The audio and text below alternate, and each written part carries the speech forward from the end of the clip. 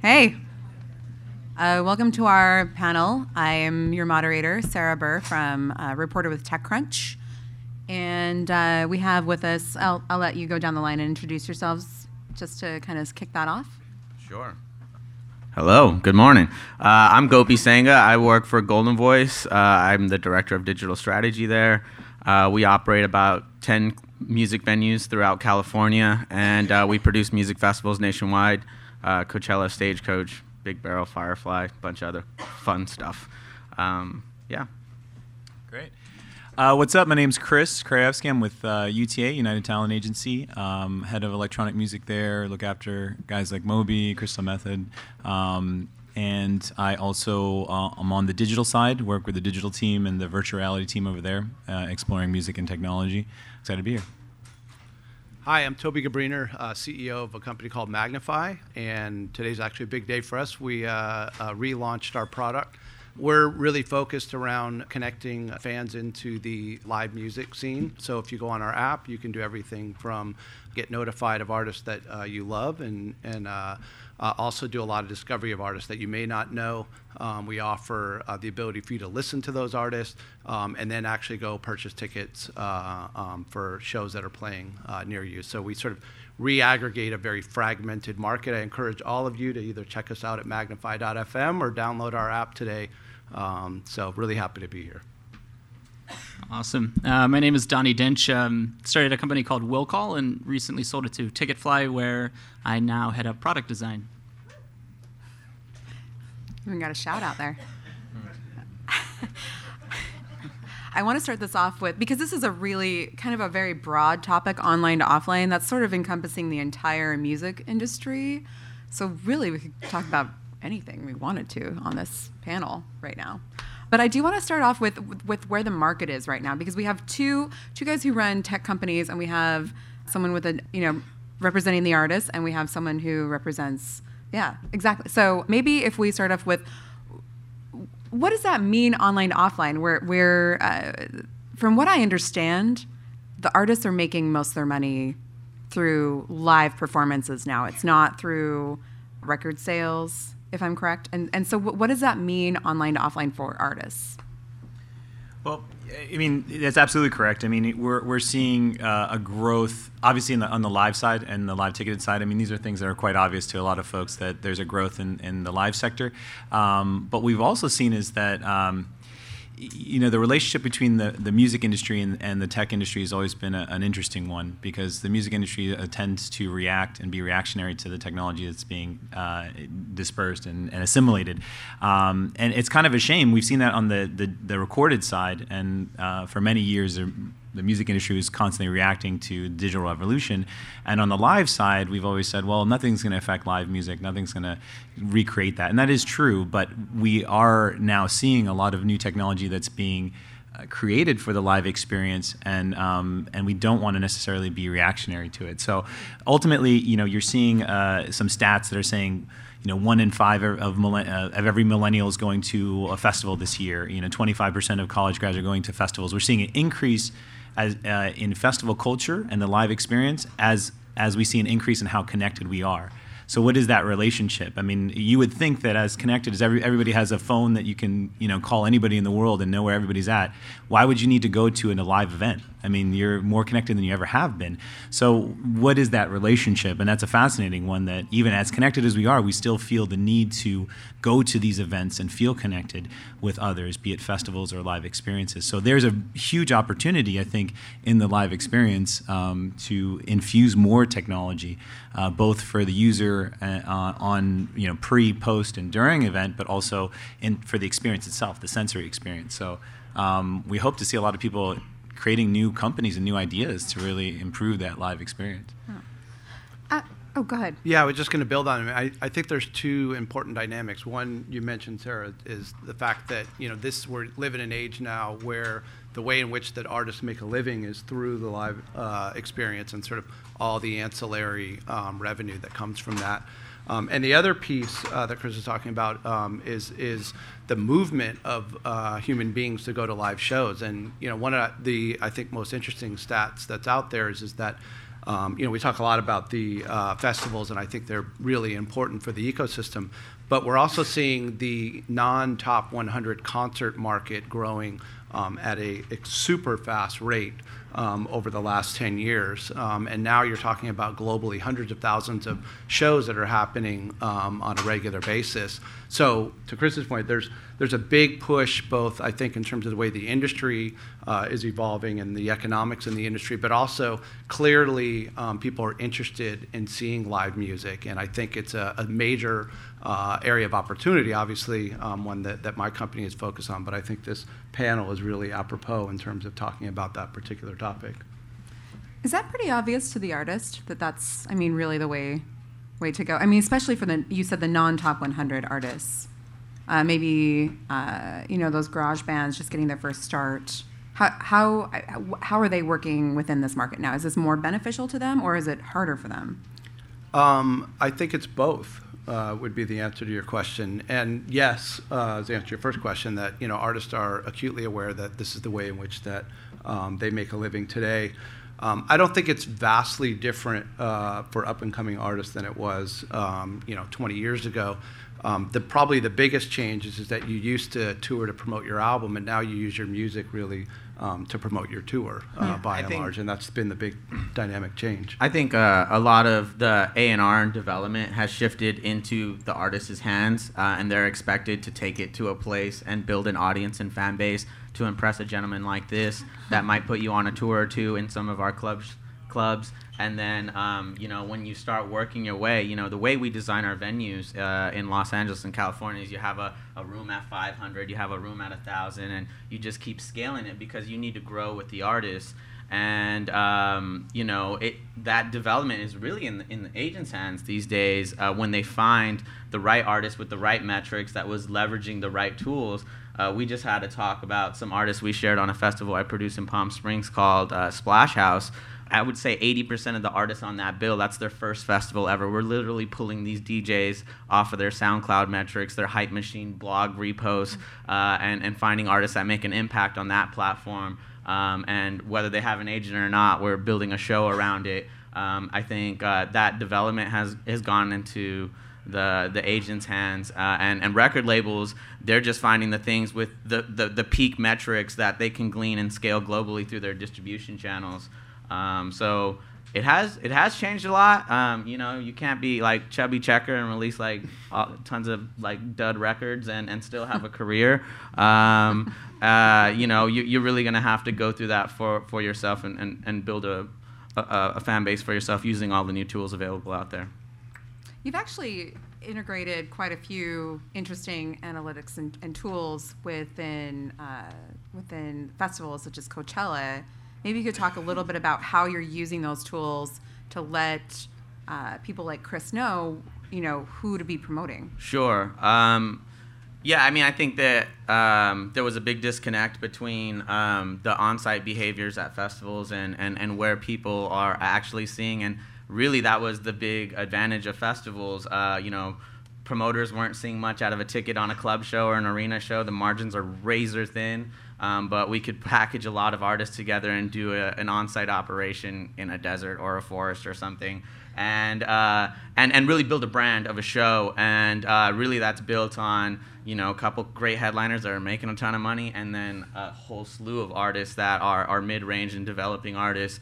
So there's this interesting dynamic there of who's really driving the audience to this show. That question, has been largely a very murky space up until now. But when you would know the head artist is mainly pulling people in. How do you discover those little up-and-comers? How do we discover them to book them? No, how do you know that's become a popular artist? Yeah, the old way is you ask your stage manager to look out in the crowd and tell us how many people are there. The new way is through mobile apps. So we integrate Bluetooth networks in our festivals now. We did FYF and Bumbershoot this past summer, and we've done Coachella for a few years. We'll be doing all our music festivals in 2016 with Bluetooth networks that do constant reporting of geolocation data and give fans contextual awareness of where they are on site and information logistics. So typically for a fan, I think at a FYF, a 2-day show, we got 70 million data points of geolocation records. That helps us in the efficiency of our production operations security. It gets reported to us in real time. But also, there's initiatives to use that data for the fans' advantage in surfacing, like artists using the affinity.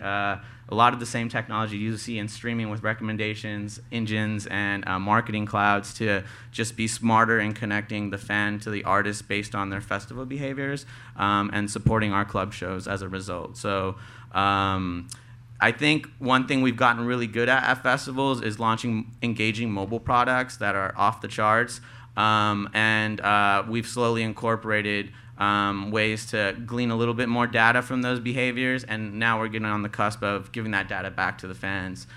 So examples could be like telling you how long a queue line is for a shuttle. So you could be watching Calvin Harris and be like, if I leave right now, I can get on a shuttle in 5 minutes. But if I wait for this guy to go out, there's going to be an hour-line shuttle for you to get home. We can do that with, you can currently do that. We can currently do that. Yeah. And we can track dwell times as well as geolocation data based on site.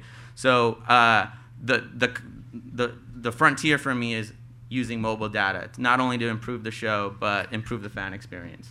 How does that integrate with what you're doing over at Ticketfly? Well, we don't really do anything with Golden Voice. I'm just kidding. No, we do the Glass House and we do the Roxy. You're right. We do the Roxy. Yeah. I think we were talking about this a little bit beforehand, and a lot of what Gopi's doing in Coachella is kind of at the very forefront of what everyone's doing in live music, and it's something that we've been putting a lot of thought into. I think that we were discussing this earlier. Historically, the live music industry, venue owners, promoters, everyone looked to their ticketing company to be their innovative technology solutions. Like, tell me what's new, tell me what I should be trying to do, and for the most part, they didn't really do very much outside of the ticketing silo. And I think you see what Golden Voice is doing and really exploring other digital services as something that we see as something important to do as a ticketing company and become less of a ticketing company and considerably and eventually very much a technology company. I think that ticketing is just one aspect of all of the tools that we can offer to our promoters and our partners, and also to provide a better experience for our fans. I think that I forget the exact number, north of like 60 or 70% of a promoter's revenue comes from people inside of a venue. But right now, that's currently just a black hole of data. Like, we have no idea who influences who, how many people did you actually bring here, how much money have you spent across tons of venues over the past month, whatever. Like, we don't know, and the venue owners don't know unless the bartender happens to recognize somebody. So we absolutely see expanding beyond ticketing and other digital services as the future of how we can really bridge offline and online. It seems like the festival is sort of key to all of this. I mean, it's not just the live concert, but it's this whole experience around going to this to experience music. Yeah, absolutely. I mean, I don't know if this is going to get weird and deep, but I think that let's get weird and deep. Okay. But I mean, I think that yes. People are we're always online, and I think people love to explore that, like, just innately like biodiverse. We want to know about other things and why they are the way they are. And I think that, the internet has been a great opportunity for us as humans to explore, but I think more and more we want to have a real life experience. And I think that live music has been very, very helpful. I mean, I think, we mentioned earlier that there's more bands on tour than ever. There's more shows than ever. Like, it's a very thriving industry. And I think festivals has bundled it up very well. It's like a little microcosm. Yeah. And I think that, I don't know, we were talking about, how we influence people to go see more shows. And I think a festival is a great experience. When you go, usually you go with a group of people. And for the most part, you'll just kind of get high and follow your friends and go somewhere. Unless it's your absolute favorite band, you don't really care what you see. You just want to have a really good time. And I think that is something that we see as a kind of a mental model of how we want to start to shape the club and the in-between festival live music going experience.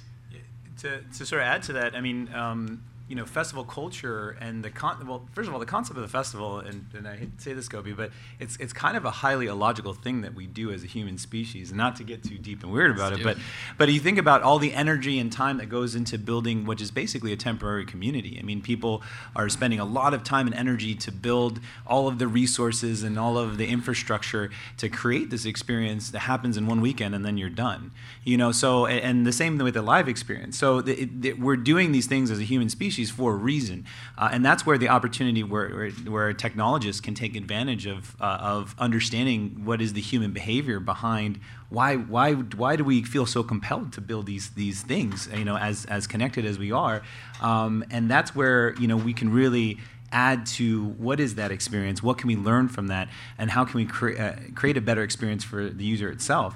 A lot of the things so far, where we talked about this before, where technology's been integrated into the live experience, has been a lot on the ticketing side, a lot on the logistics side, a lot of stuff that the user doesn't actually see. So a lot of the stuff that Golden Voice is doing is amazing and fantastic, but a lot of the users don't really get to see the back end of it.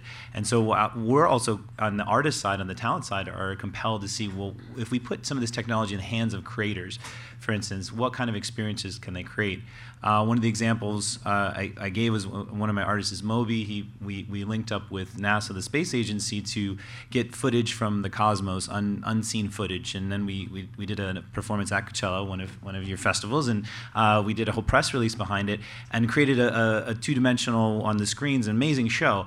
Well, one of the things that we talked about was what if we could experience that in virtual reality, or using AR or some of these new technologies to create a unique experience where you give the tools to the hands of the creators and say, well, what can we create something more and give legs to it, so people go to see it at Coachella, but they can experience it year round, or some guy in Moscow can't fly to the desert to see the festival, but he can still experience something like that, and that gives, there's scalability to that, and I think there's a fear from the technology side and tech companies to get into the live space because they're like, how do I scale?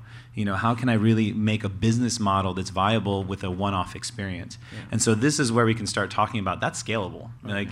There's the other part just around that is, and again, staying in that kind of weird, intimate area, but is the ability for technology to create more intimacy between the artist and the fan, which I think is started to really permeate, and there's a lot of discussion, and it's a pretty significant opportunity that didn't typically exist before, right? We've seen it some with Twitter and Facebook and things like that, but I think we're on the precipice of seeing a lot more ways in which that fans and artists can connect with each other. That also will transform the digital to live experience. I found in my experience that there's a really odd suggestibility to festival goers on technology initiatives. And I didn't quite believe it myself until we kept iterating and pushing new programs out there. I remember in 2011 when we're like, okay, we're gonna put an RFID chip on every one of these 100,000 people, and people are gonna freak out because they think we're tracking them. And so, I spent weeks mulling over copy, we are not tracking your location. Well, we are now. You are though. At the time, we are now, but at the time that felt like a really controversial thing. And then over 2 years, we were really just asking people to voluntarily register themselves onto that RFID wristband with name and email. But we started seeing the engagement rate on that was over 60% voluntary, with just the assumption that you might get a little bit better customer support. There was some on-site RFID social programs that kind of sucked. But people kept engaging in this, and so we're like, well, if they're already doing it 60% plus voluntary, we're just going to go across the board and make it 100%. Now RFID has proliferated to every corner of the festival market. And when I think about mobile apps, and when someone first came to me, one of my vendors, and said, hey, there's this Bluetooth technology, should we try this? And so we launched a program, we split the costs, did 60 beacons, and I'm like, are people really gonna give me these permissions? Are they gonna say yes, I'm willing to be my geolocation tracking services on and Bluetooth? And I feel again, it's the audience, though. It is the audience, but I think they're really those events, those experiences create a really suggestible environment. And then we talked about electronic music the way they adopt technology. Point of sale is a big piece in festival technology. The big trend was cashless payments, whether that's happening on RFID or mobile phones or whatnot. The only place I've ever seen it successfully deployed is electronic events. Like when you do a closed loop payment system and you tell an electronic fan, they're just sign up for the plan and then just start scanning away. But when I try to pull that off at like a show that LCD Sound System headlines or something like that, like those fans will like they just want to pay in cash and card, and like they'll never go through that motion. And I've seen it crumble in so many ways. So I think one thing that we talked about is like there's one, a suggestibility, and one, there's like technologies that fail in festivals too. And I think for the like what, for instance? We talked about a hologram Tupac. That was a big moment in Coachella, and it served us really well in terms of making a splash. It served Dr. Dre really well. But that company, Digital Domain, really went hard in the market in the weeks prior to try to really sell this as a new initiative, a new technology. And I think they had a lot of things going with them, namely the cost of doing a program like that. For all the hype and hysteria, it really didn't manifest into anything. Why do you think that is, though? What went wrong there? I mean, for you, it was great. It was a really great publicity. It's a real simple thing that I feel like was part of the reason. At Coachella, it's a flat field. And it's a Pepper's Ghost effect with a 45-degree angled screen. And you have to actually be sitting underneath it to look up at it and see the effect.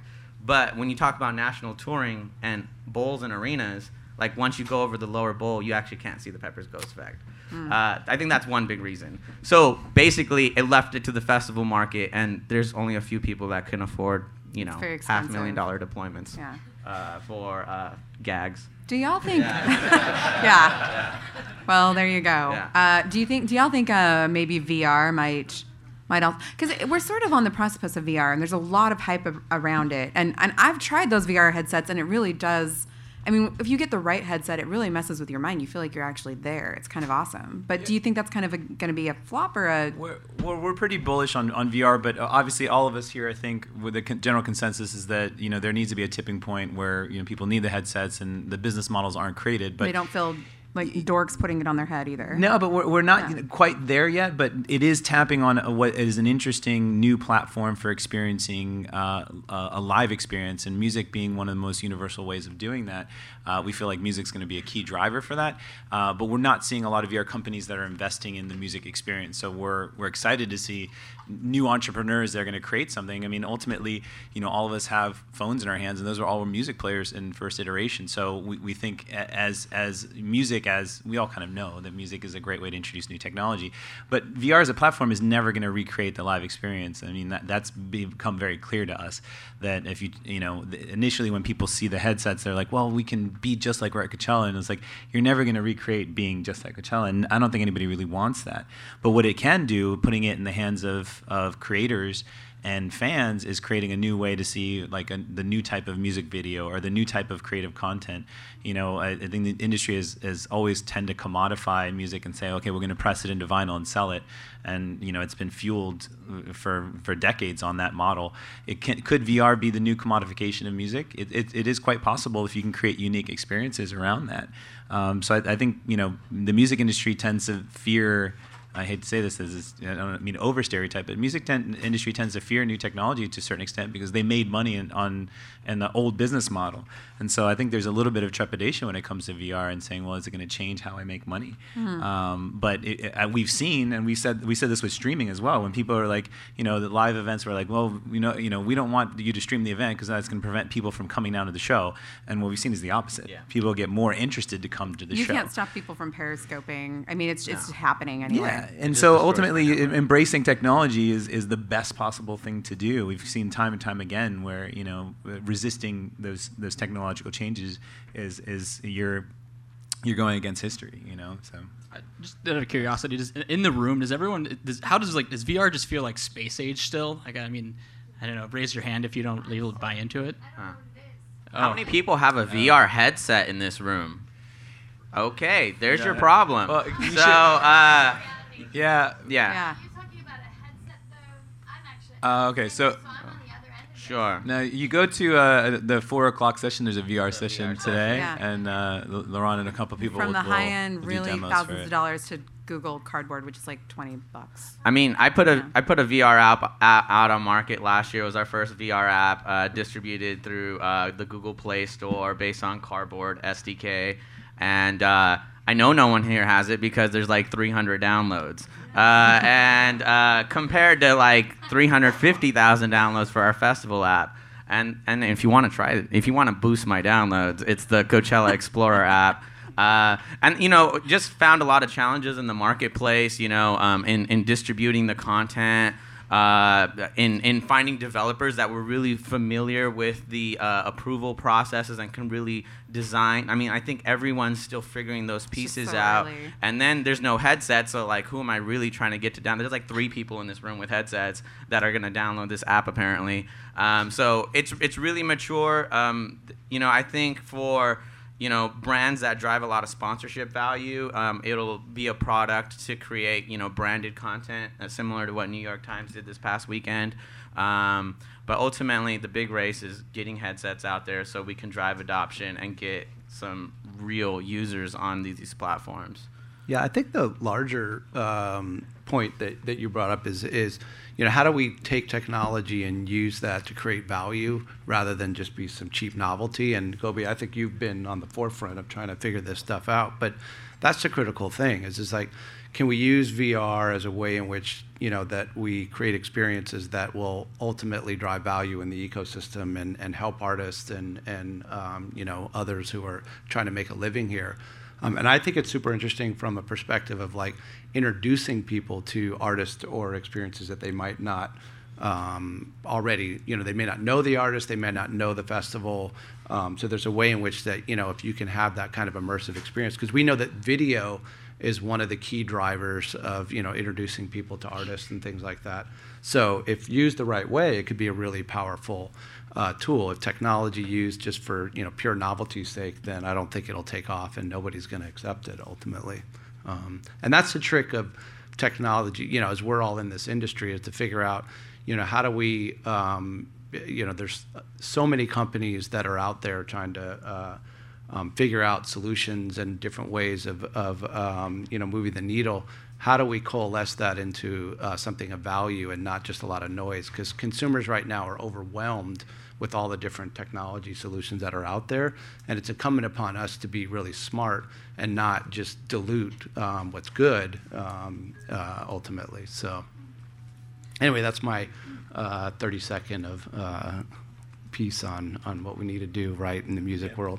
But ultimately, I think to answer your question in a nutshell, it's still early days for something like VR. But we've seen, there was within a couple of years ago, people were saying streaming music's not going to be, there were people resisting streaming music, and now it's kind of a take. Got Apple in the game. Yeah, that Spotify, Apple, it's kind of like that's done. That battle's already been won. So ultimately, like, is this something that could hit a tipping point within a year or two? Like, as entrepreneurs, and as many of you are, I think that's kind of now's when you would start a business like that. It's going to take a leap of faith for anyone that is entering the VR market, and the people that get rewarded in all these technological innovations are the people that take those first steps and those leaps of faith. And you don't know what the next iteration of any of these headsets or software that's coming out, how that will enable the fundamentals of the frameworks that you've created before. So in the end, it's about mustering the resources to stay on the cusp of the conversation and keep trying and keep iterating until the right platform hits that really scales the entire market. Right. Yeah, I think it's absolutely inevitable that VR will, whether it's this generation in this room or a bunch of kids that are still in high school, is going to be a huge part of music in the future, probably 2 or 3 years. Yeah, people said the same thing about, some people were like, why would the internet ever take off? Why would, and that's, the smartphone basically is our brain at this point, and we use internet constantly. I'm probably going to remember to check in on my Swarm app later. Right. And, I'm sure you see artists. I don't know if Ticketfly, how you quantify who's buying what or how you work with each of these people, but maybe if we talked a little bit about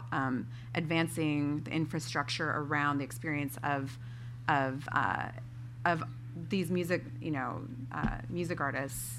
So I guess around providing more data and understanding of the demographic. I think that really kind of goes back to if as we go beyond ticketing, as we create more new types of digital services and technology, I think the North Star of all of that is it needs to be value add. It needs to be something that isn't gimmicky. I think it has to be something that folks are really excited about. I think the anecdote about RFID and the adoption, I think people genuinely just wanted to walk in faster, and I think that was a good enough excuse to have an RFID band on their wrist. I think that we're still, I don't know if anyone's playing the Precipice drinking game. We've probably said it 30 times. But I think we're still very much in the early stages of how we balance how much interaction we want to have with people. We want to create a better experience, but we also want to kind of stay the fuck out of the way. Like we don't want people on their phones the whole time.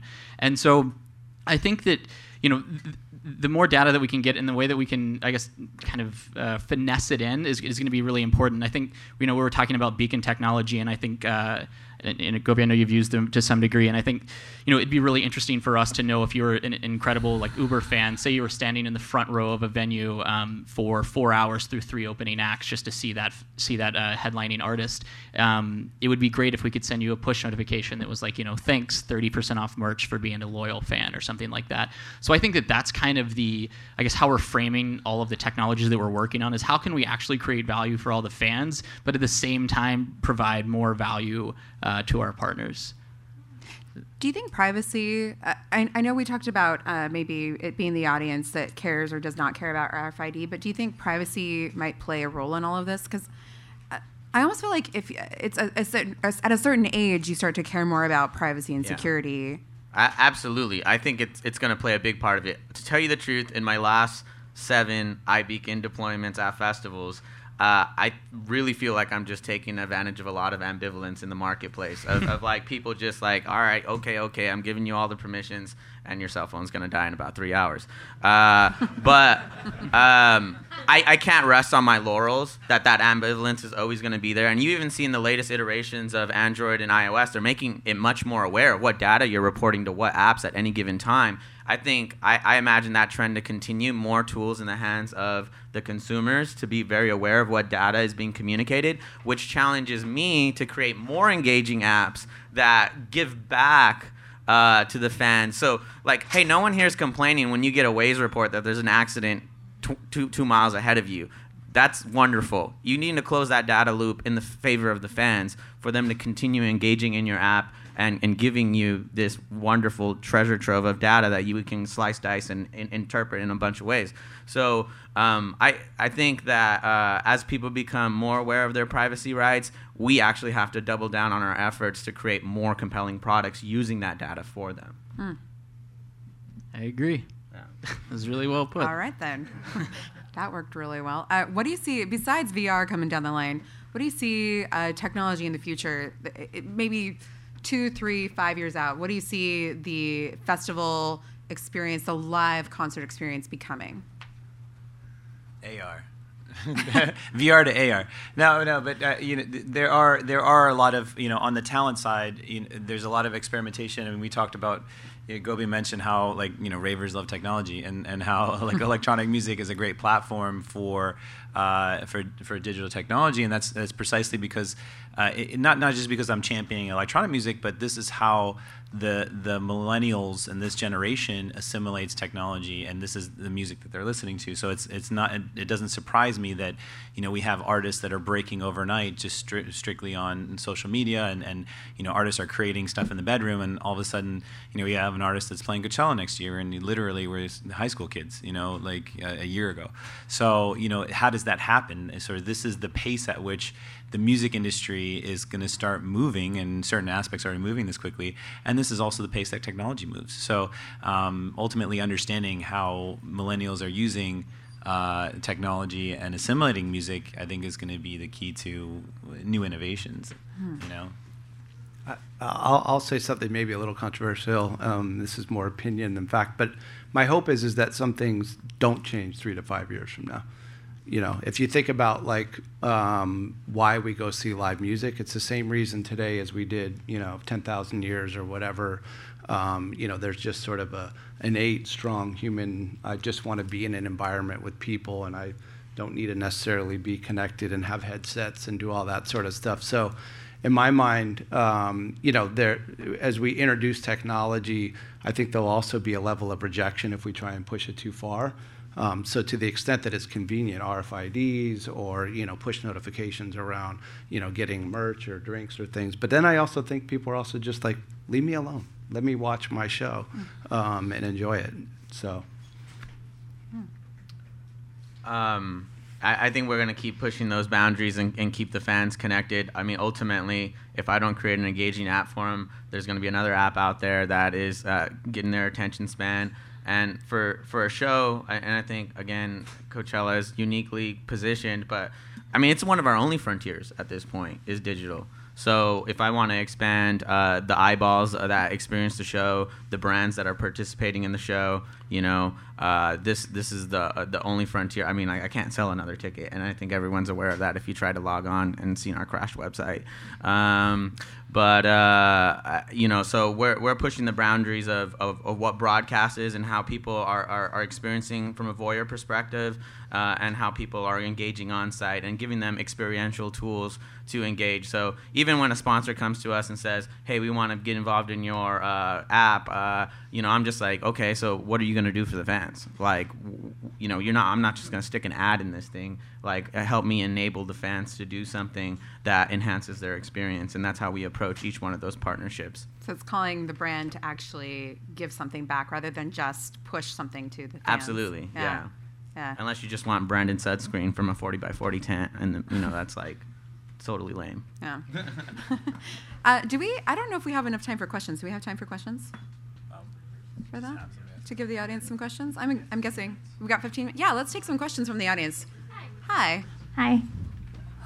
So I'm really interested in speaking more about how to use the technology to put us in a situation where the phones maybe do all get turned off, and we have this unique experience that's really special and kind of scary.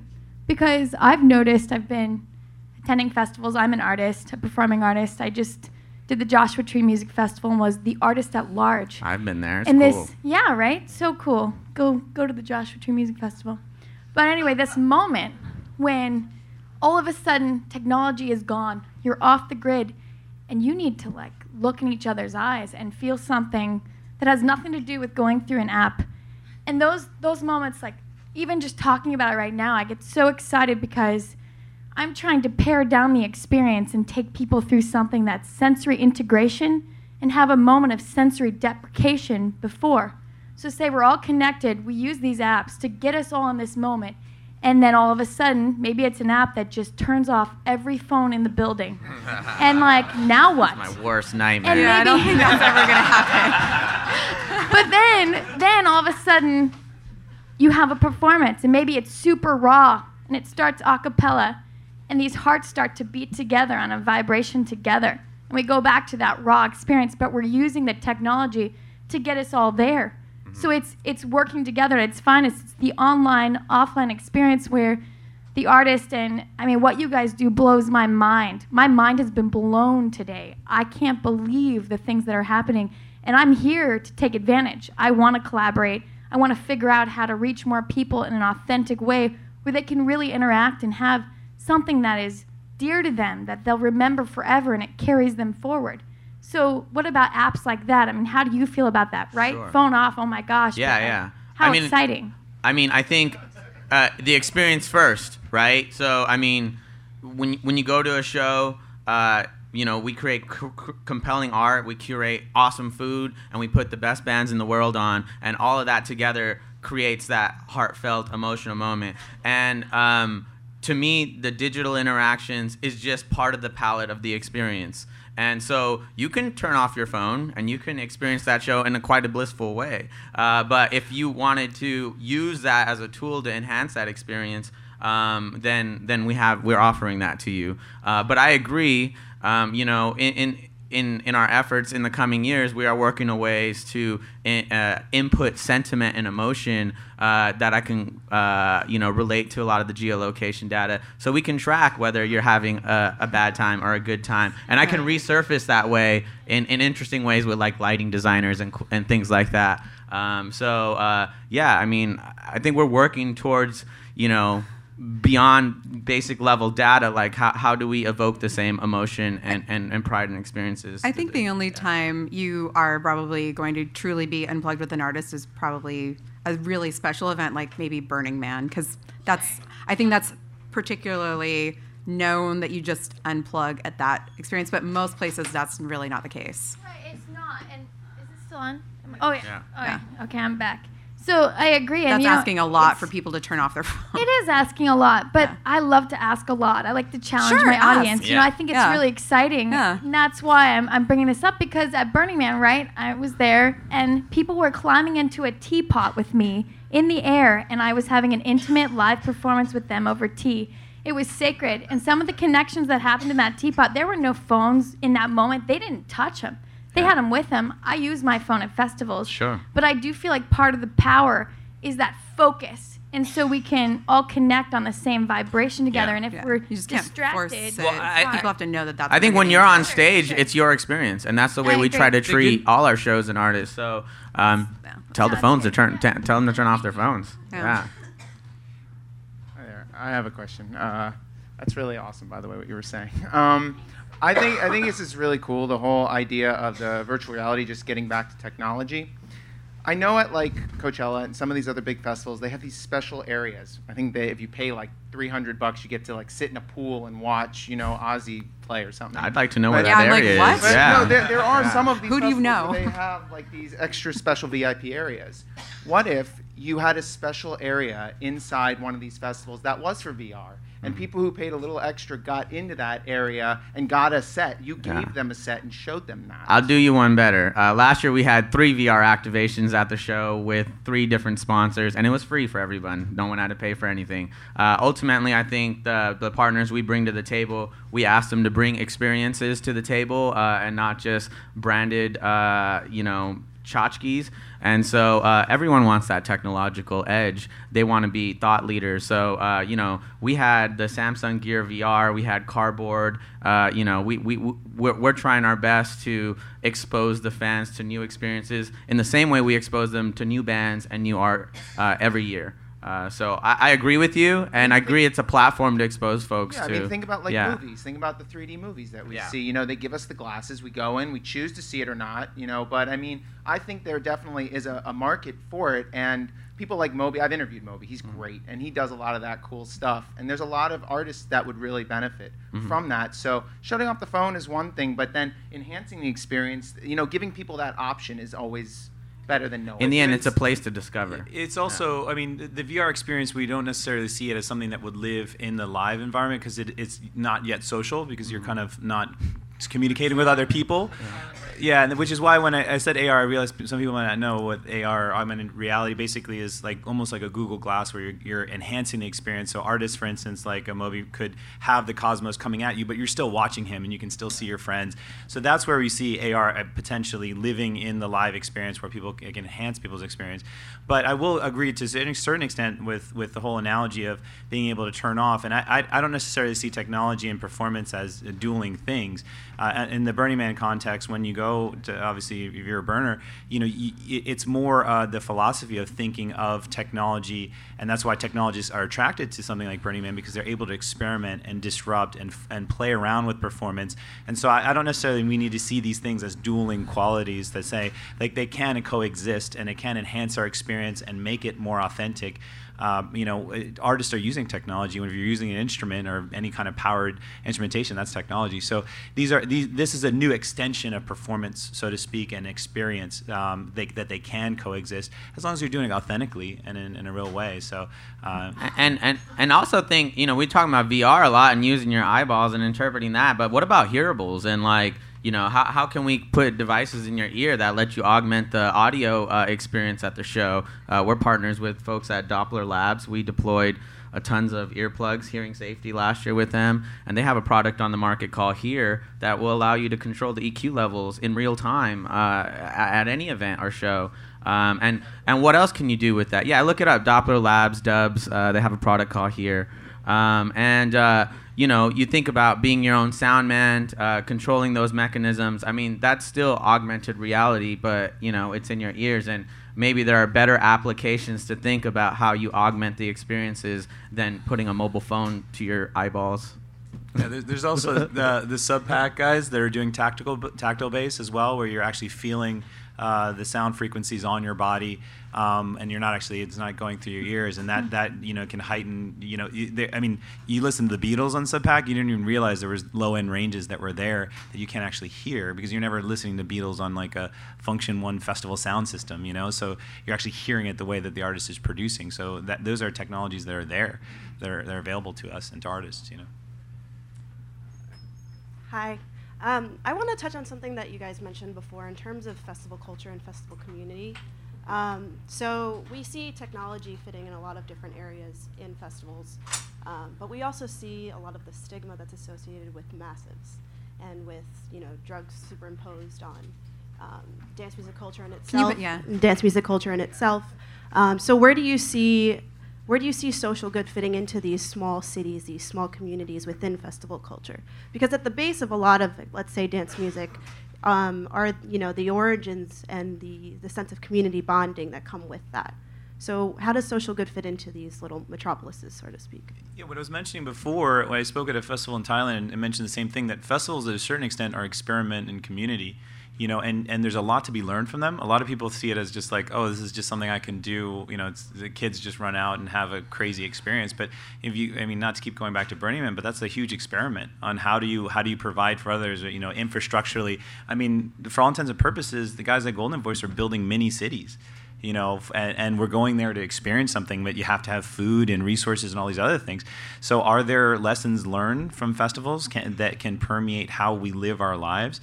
I think there's a lot to be explored there. And technology can be used to harness those data points, like what these guys are doing with geolocation and finding out how people interact and how they move. Yeah. I think there's a lot to be learned. I'm not a sociologist, but I would love to experiment. I think the opportunity in electronic, that stigma you speak of, is actually conquering that stigma and creating solutions that there's lots of news this past few weekends on the raves in Pomona and San Bernardino and 500 arrests and the drug stuff. It was big news in Los Angeles.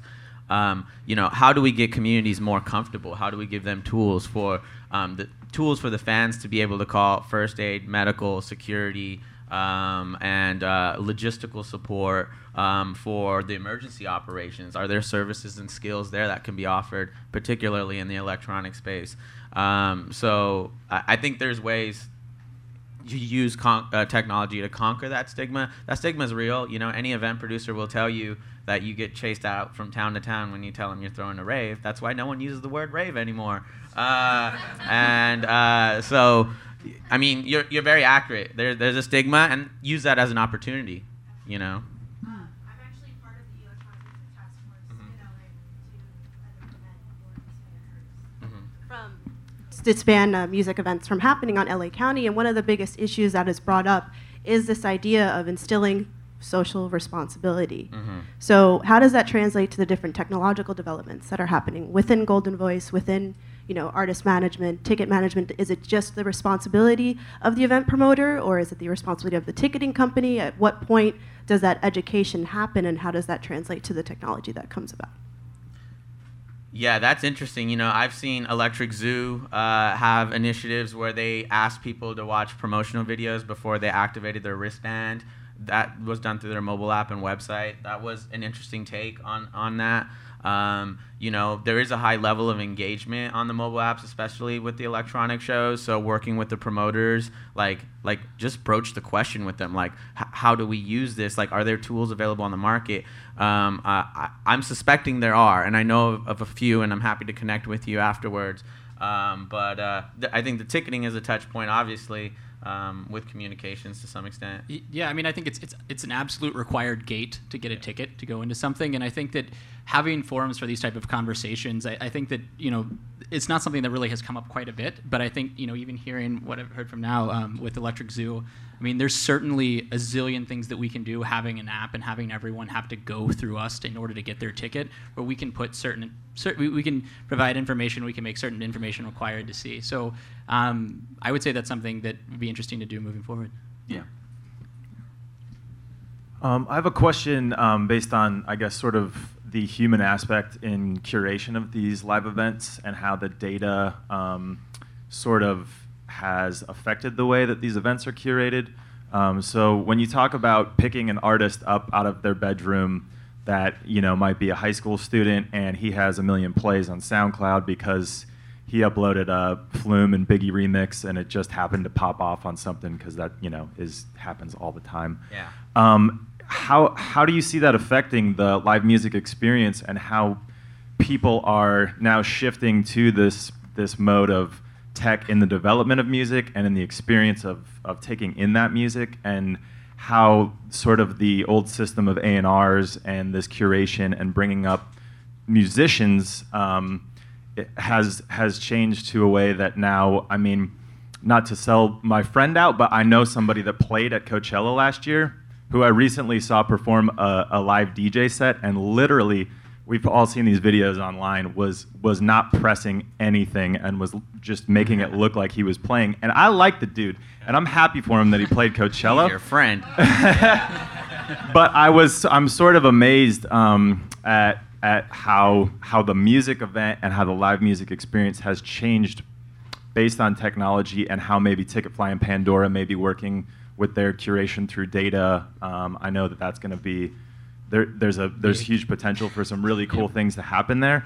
Can you guys speak a little bit to like the human element of that curation and how, if that's impacted at all, which is, if it's not, that's cool, but I'm just curious, and or if it is more just like numbers driven and it's business, and if so, Sure. understandable. Well, I was going to say, so I think if you take a step back and look at music at a macro level, there's just a gazillion people making music, of whether it's a mashup or whatever it is. There's just a lot out there, and I think that it's very hard. I mean, to curate through all of that, there's got to be, for every song you like on SoundCloud, there's probably 10,000 tracks that you would equally like. Like, there's so much content, and I think that festivals are kind of an interesting sort of curation. I think that people trust the Coachella brand, and they trust that they're going to bring acts that are going to be entertaining. And I think that that's an interesting method of discovery. So a lot of people that go to shows, I think that or go to festivals rather, go to Coachella, maybe they have 2 or 3 bands that they're excited to see, or 2 or 3 artists that they're excited to see, but then